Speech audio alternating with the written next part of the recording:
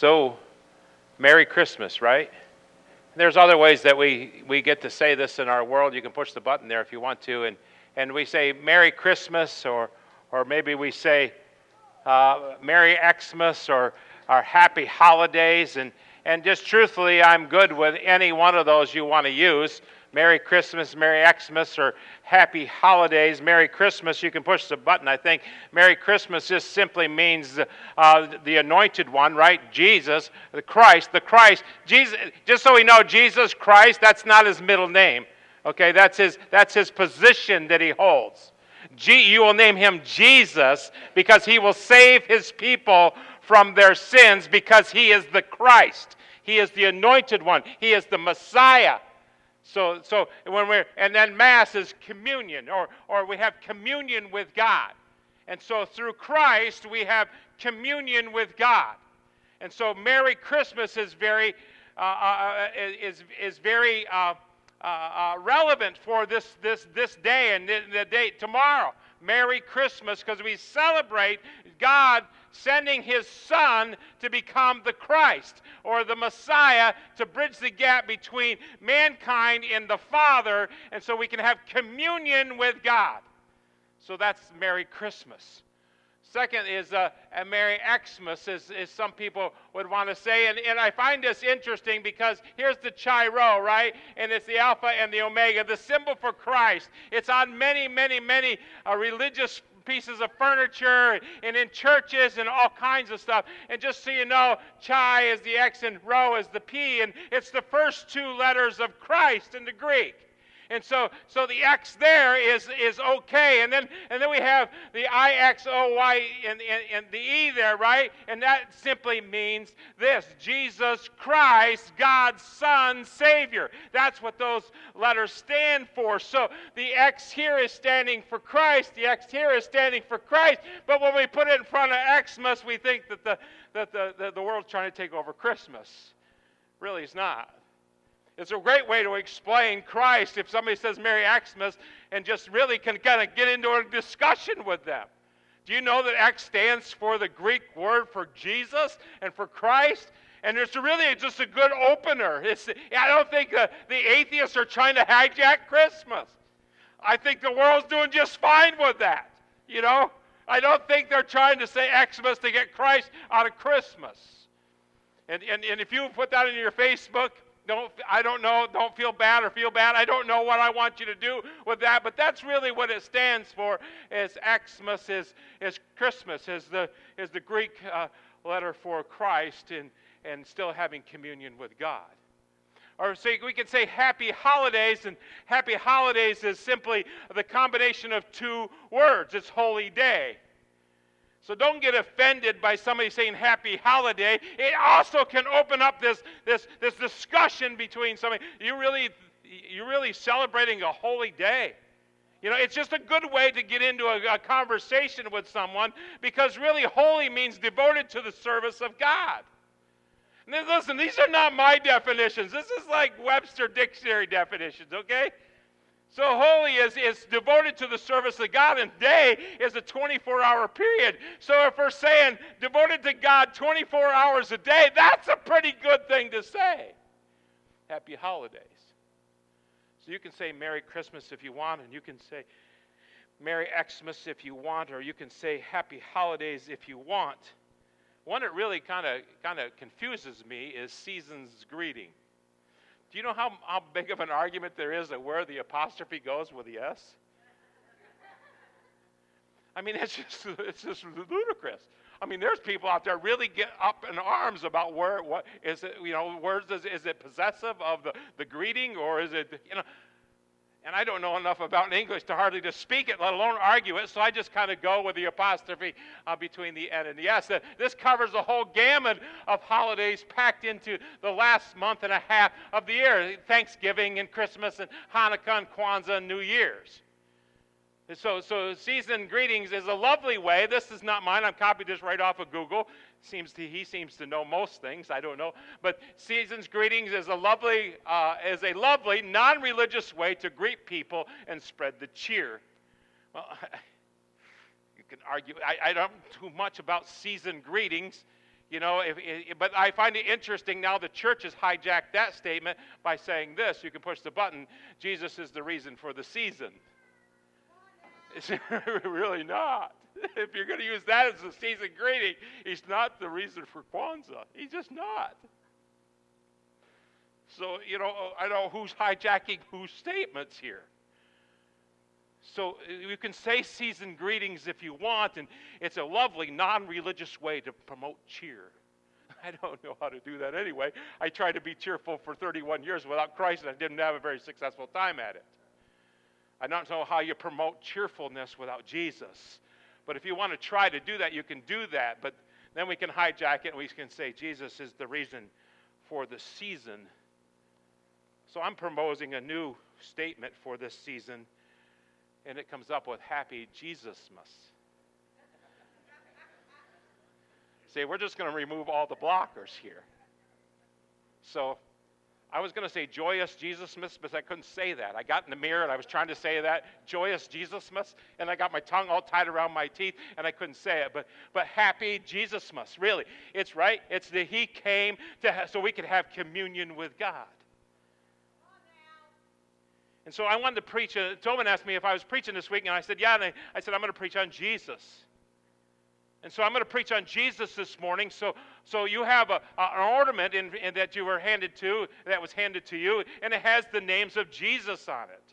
So I went through all of those, and there's like 28 or maybe up to 35, and you can push the button. Here they are. And and I can start preaching on the way, and I can start preaching on the Redeemer, and I can start preaching on Jesus and the Lord of Lords and the King of Kings and the mighty God. I thought that would get just a hair long, even though the Bills won last night, and I won't worry about the game today.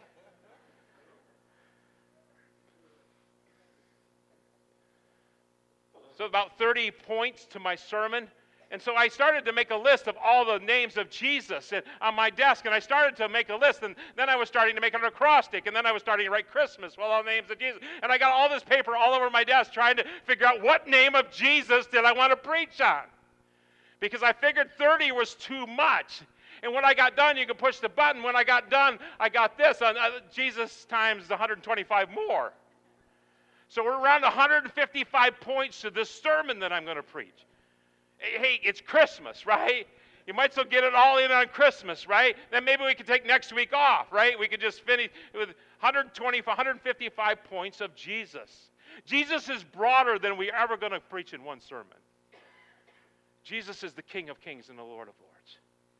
And just the names of Jesus in the Scripture, the offices that he holds, the things that he does in our life, the miracles that he brings in, the communion that we have with God because Jesus. You take Jesus out of the picture, you've got nothing. Merry Jesusmas or Happy Jesusmas this morning. And as I began to write those and all those names of Jesus on my paper, I began to read the Scripture, and I got a few more that I just want to add this morning. Kind of a redneck version, maybe. I made some of my own ornaments, and just so you know, I failed handwriting in kindergarten. And I wrote these. You're not going to sell on Etsy for any amount of money, so you're getting a hand-decorated ornament from me today. But I got this thinking this week of all the names of Jesus, and then I got to reading in the Scripture, and I couldn't find in that passage of Scripture, in that verse, I couldn't find a name of Jesus that was in that verse. So the first name of Jesus that I'm adding to the 155 that we already have is this. It comes from Luke 5 and 30 and 31. But the Pharisees and the teachers of the law who belonged to their sect complained to his disciples, "Why do you eat with and drink with tax collectors and sinners?" Jesus answered them, "It is not the healthy that need the doctor, but it's the sick." I think Jesus is the dinner guest. We quote the Scripture that I stand at the door and knock, and anyone who will open the door, I will come in and dine with them. He will be the guest at your table. But I'm telling us right now that those people that welcome Jesus to the table, he doesn't leave them where they're at. He brings something to the table for them. He brings something to the table that he wants them to have. He goes into where the sick are, where the tax collectors and the sinners are. He goes in there and sits down at your table. The King of Kings and the Lord of Lords goes down and sits at your table.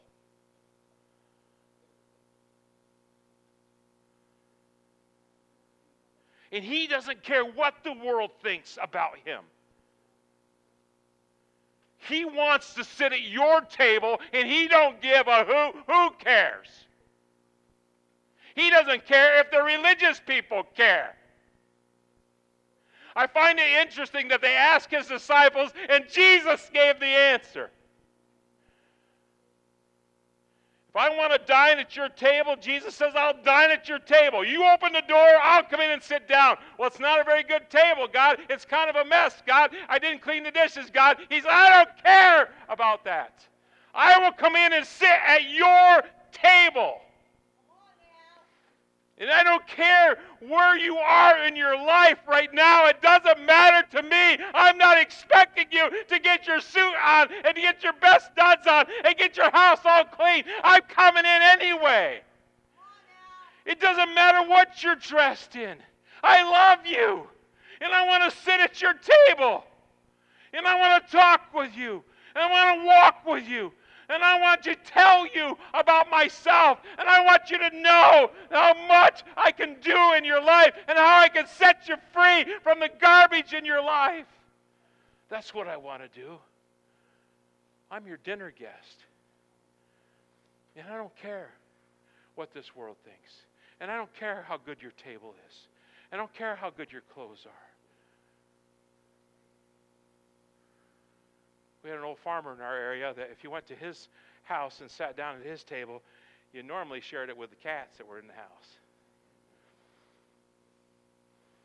And it was his table, and he didn't care if the cats were there. Jesus, I don't care. Would you let him come in and dine at your table?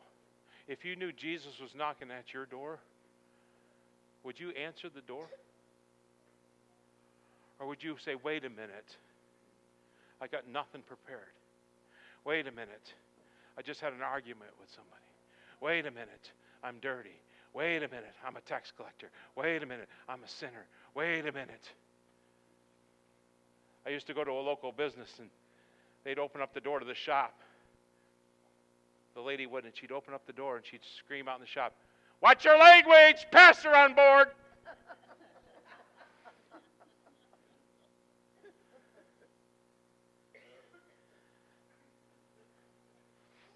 Jesus says, I know.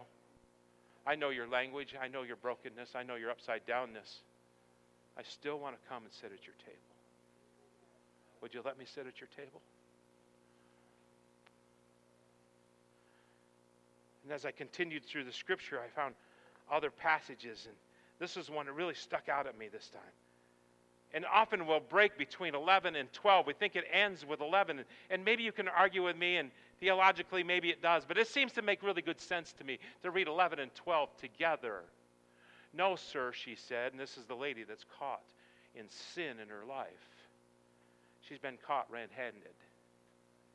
And they've drug her before Jesus because they want Jesus to judge her. Because they want Jesus to start throwing rocks at her. Because they want Jesus to make the call here. And Jesus goes, and you can read the story in John 8.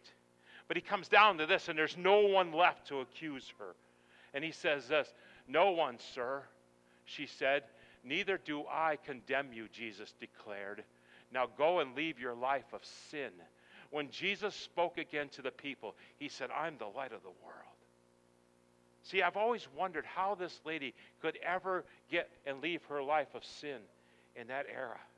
But when I read those two verses together, when Jesus says, well, I know, and I'm not pointing my finger at you. He didn't come to point his finger at you.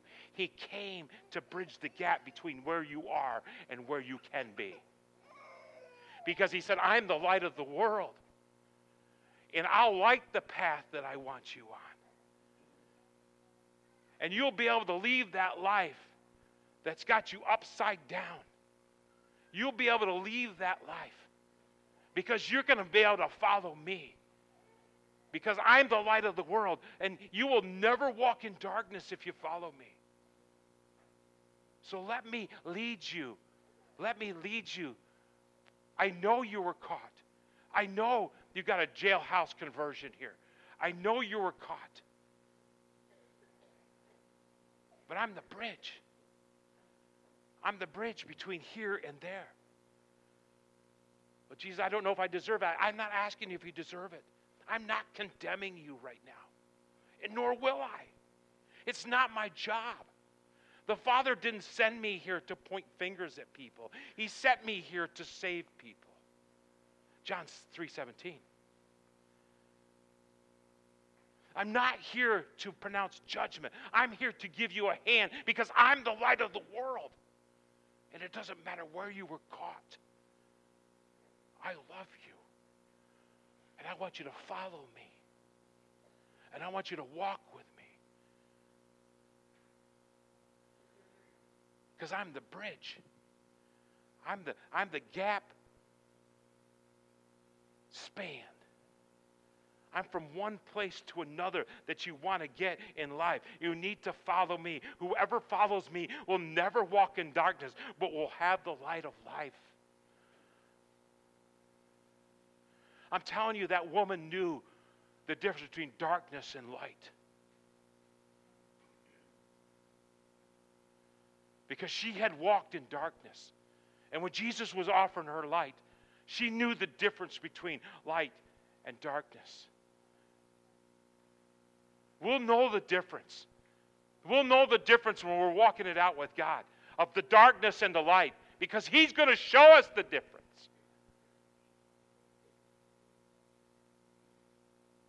The next one comes from Matthew 21:12. Jesus is the table turner. I seen somebody post on Facebook this week, and I really liked it. Don't try to sit on the tables that Jesus has turned upside down. If the table is upside down, don't try to belly up to that table. When Jesus entered the temple area, He drove out all who were there, who were buying and selling there. He overturned the tables of money changers and the benches of those selling doves. I believe that God has come into my life at times and turned the tables upside down. Enough, son, sitting at that table. Wait a minute. I've had that table for generations. I know. And you need to get rid of it. My grandfather gave me that table. I know. And he should have got rid of it too. Boom. I'll flip that table over. Don't try to write it. Don't try to sit up to it. Let me turn it over because it's not healthy for you to be sitting at. It's one that you've made, I know.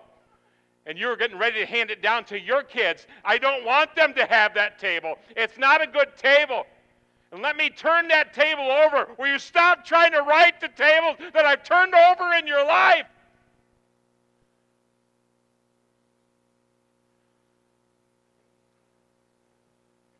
When He challenges your attitude to your wife or to your husband or to your kids, He said, boom, get rid of that table. That is a bad table. You're sitting your children at that table and you're yelling at them with a hateful spirit. I'm turning that table over. Let it go. Let me turn that table over. And don't spend your time trying to stand it back up.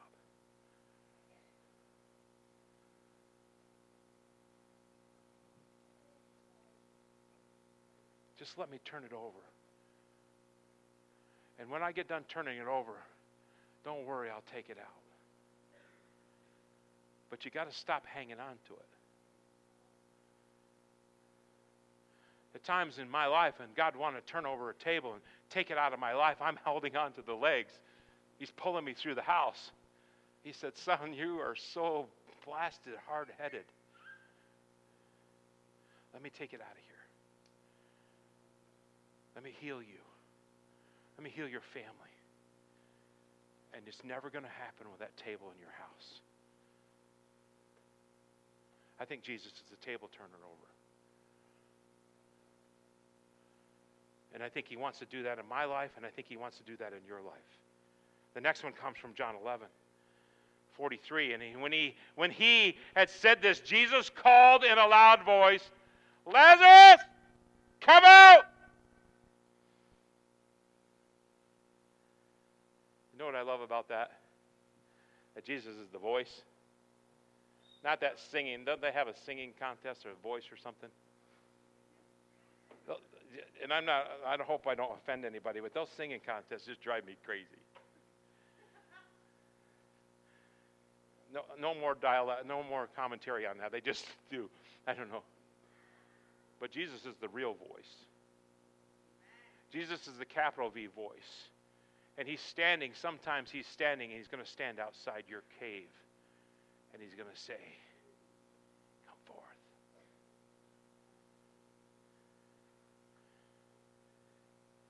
He's going to say, you lived in that long enough. Come out of it.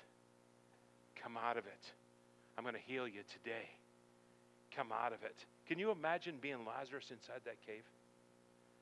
And all of a sudden, he hasn't heard anything for 4 days. The dude is dead. I told someone this morning, I got all the faith that Lazarus had when he was raised from the dead, which was 0 because he was dead.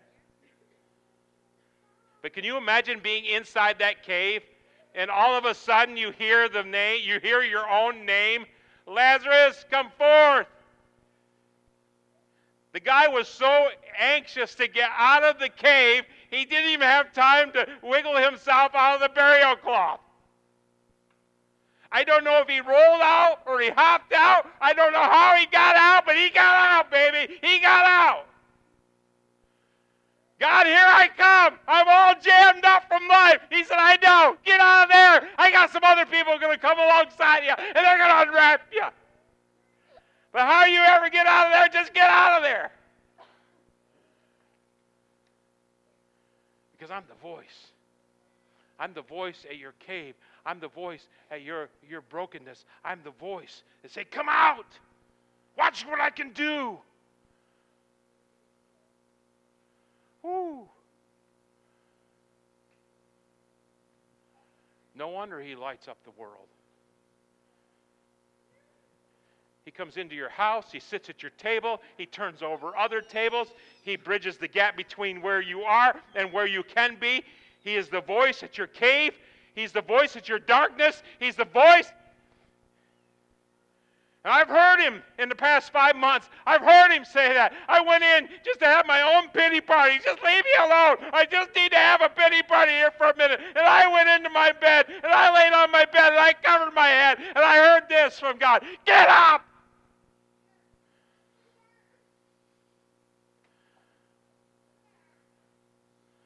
And I got up.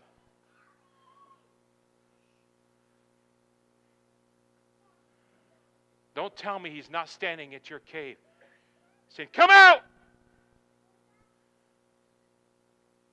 Because he is. He's standing at some of your caves right now, and he's calling your name. Walk deeper with me. Walk deeper with me. Walk deeper with me. Walk deeper with me. I'm all jacked up, God, I know. Walk deeper with me. He's the voice. The next one comes from Matthew 8:2-3.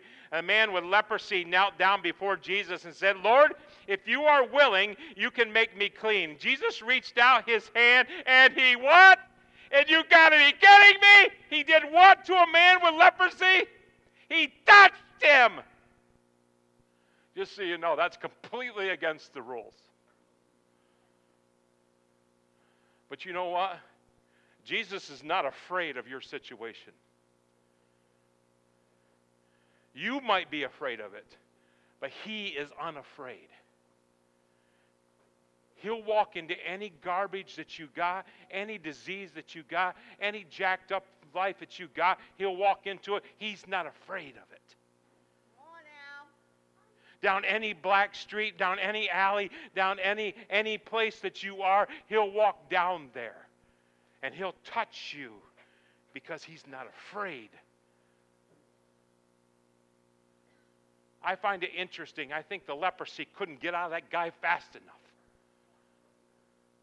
Because I think he was running from Jesus. Whatever's got a hold of you is going to run from Jesus. He's going to run. He's not afraid. He's not afraid of your situation. I am willing, he said, be clean. Immediately he was cured from his leprosy. The more, this is not today's message. It will be a message in the future. The more I read about the healings in the Bible, the more I'm hungry to see it. Immediately. Whatever you're up against leaves at the sight of Jesus. It will. Because he's unafraid. The next one comes from John. A strong wind was blowing and the water grew rough, and they had rowed for 3.5 miles.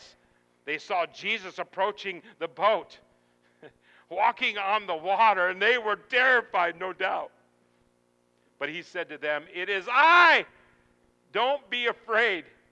Then they were willing to take him into the boat, and immediately, I'm going to do a study on immediately in the Bible, and immediately the boat reached the shore where they were heading.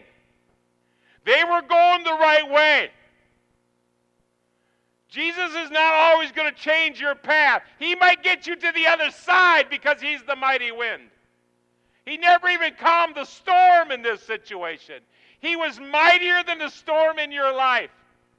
He was mightier. He's mightier than the storm in your life. And when he blows, the wind subsides to him because he's the mighty wind. And just so you know, I was at my desk and I had Kleenex and I was doing what I do some days. Cheryl said, my eyes are leaking. And I'm reading this passage of Scripture. And I said, Jesus, you're the mighty wind. And I drew this picture on my blotter on my desk. Just so you know, the one closest to the sail is Cheryl. See her hair? This is me with a goose egg after my brother whacked me in the head. And this is Jesus. And I looked down at that picture and I didn't even realize that I had put the sail toward where Jesus was blowing. And I just simply said, get us to the other side, Jesus. Almighty wind, get us to the other side. I want to be on the other side. Almighty wind, get us to the other side. We're on the boat and we're headed the right way. We're headed the right way. Just get us to the other side. I'm not even asking necessarily the storm to quit. Just blow. Blow. He's the mighty wind. And wherever you're at, he can blow you ashore because he's Jesus.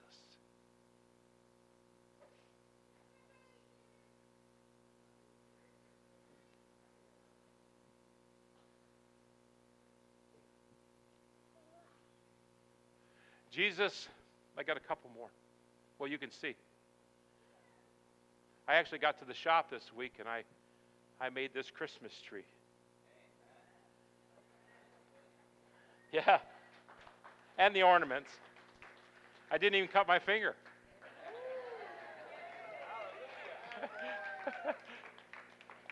That was the first thing my family asked me. Do we need to come clean up the blood? Jesus is before all things, and in him all things hold together. Because he's the muscle. Because he's the muscle, and nothing. He is stronger than anything. That's why his wind can do what it does. That's why his time at your table can do what it does. That's why he can take the table that's generations old and he can flip it over and help you get rid of it, or one that you've built so nice, but he doesn't want that to go on to your family, and he can take that over because he's mighty. He's the muscle.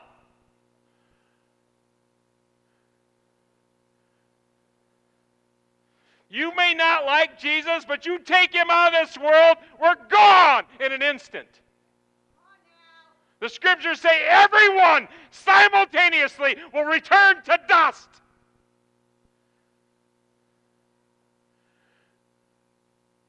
Because without Jesus, it all falls apart. And you can take him or you can leave him, but you better thank him at this moment. Because without him, you're a mess. Without him, we're a mess because you're the muscle. He's the muscle.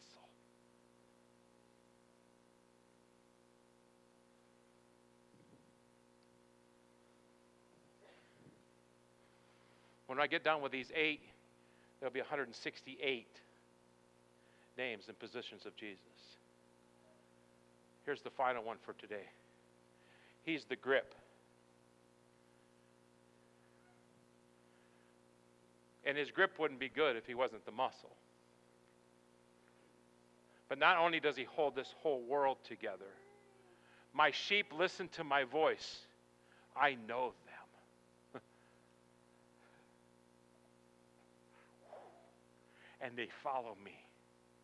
And I give them eternal life. And the definition of eternal life, according to the scripture, is I give them a relationship with the Father that lasts forever. I give them eternal life, and they shall never perish. No one can snatch them out of my hand. No one can take them out of my hand. Because I'm the muscle. And so when I sit down at your table, and I take you in my hand, you're never going to leave it.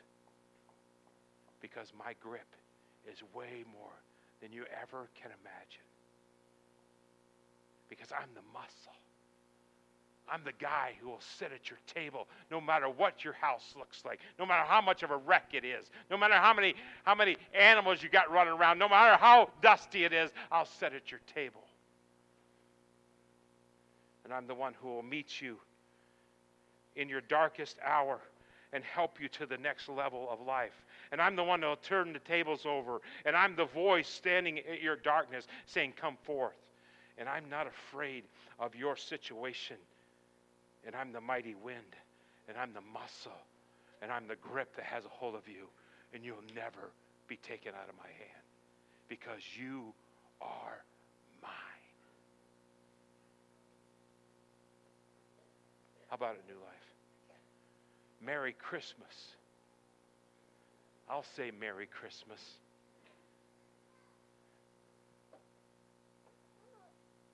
As Tobin preached a few weeks ago, there's a good reason to run to Bethlehem. Because the Savior was born. The Savior grew. The Savior went to the cross. The Savior went to the grave. The Savior raised from the grave. And the Savior sits at the right hand of the Father right now, playing every position that was given to him. That's good stuff.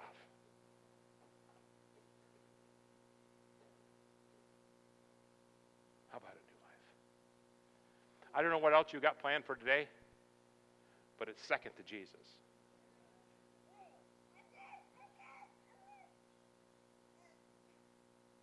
Again, let me say, Merry Christmas, Merry Xmas, Happy Holidays, season greetings.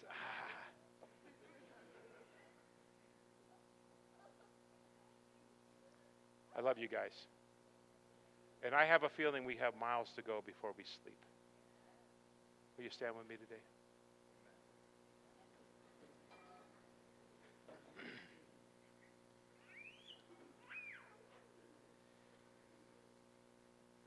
Spirit of the living God, fall fresh on us.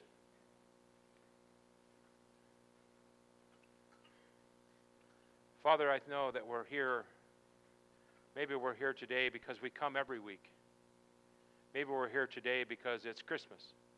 Maybe we're here today because somebody else invited us. Maybe we're here today because we just don't know what else to do. And our life is sideways. Whatever reason we're here today, God, we need Jesus. Jesus, we need you. Oh, we need you. Every hour, I need you. So Jesus, help me and all of us turn our eyes upon you. The scriptures say, fix your eyes on Jesus, the author and perfecter of our faith, who for the joy set before him endured that cross. Let us run the race with our eyes fixed on Jesus. Because Jesus, you are all 158, 68. And more and more. This is just what we know. Jesus, thank you. And Lord, I know that the song says, Mary, do you know? I'm wondering if I know. So I'm going to stop singing about Mary, and I'm going to start singing about Ed. Do I know Jesus? Father, here we go. We're going to leave here, and we're going to go, and we're going to gather with family this afternoon, tonight, tomorrow, whatever. But Father, help us to fix our eyes on Jesus. And help us to walk out this life with him. And in Jesus' name, amen.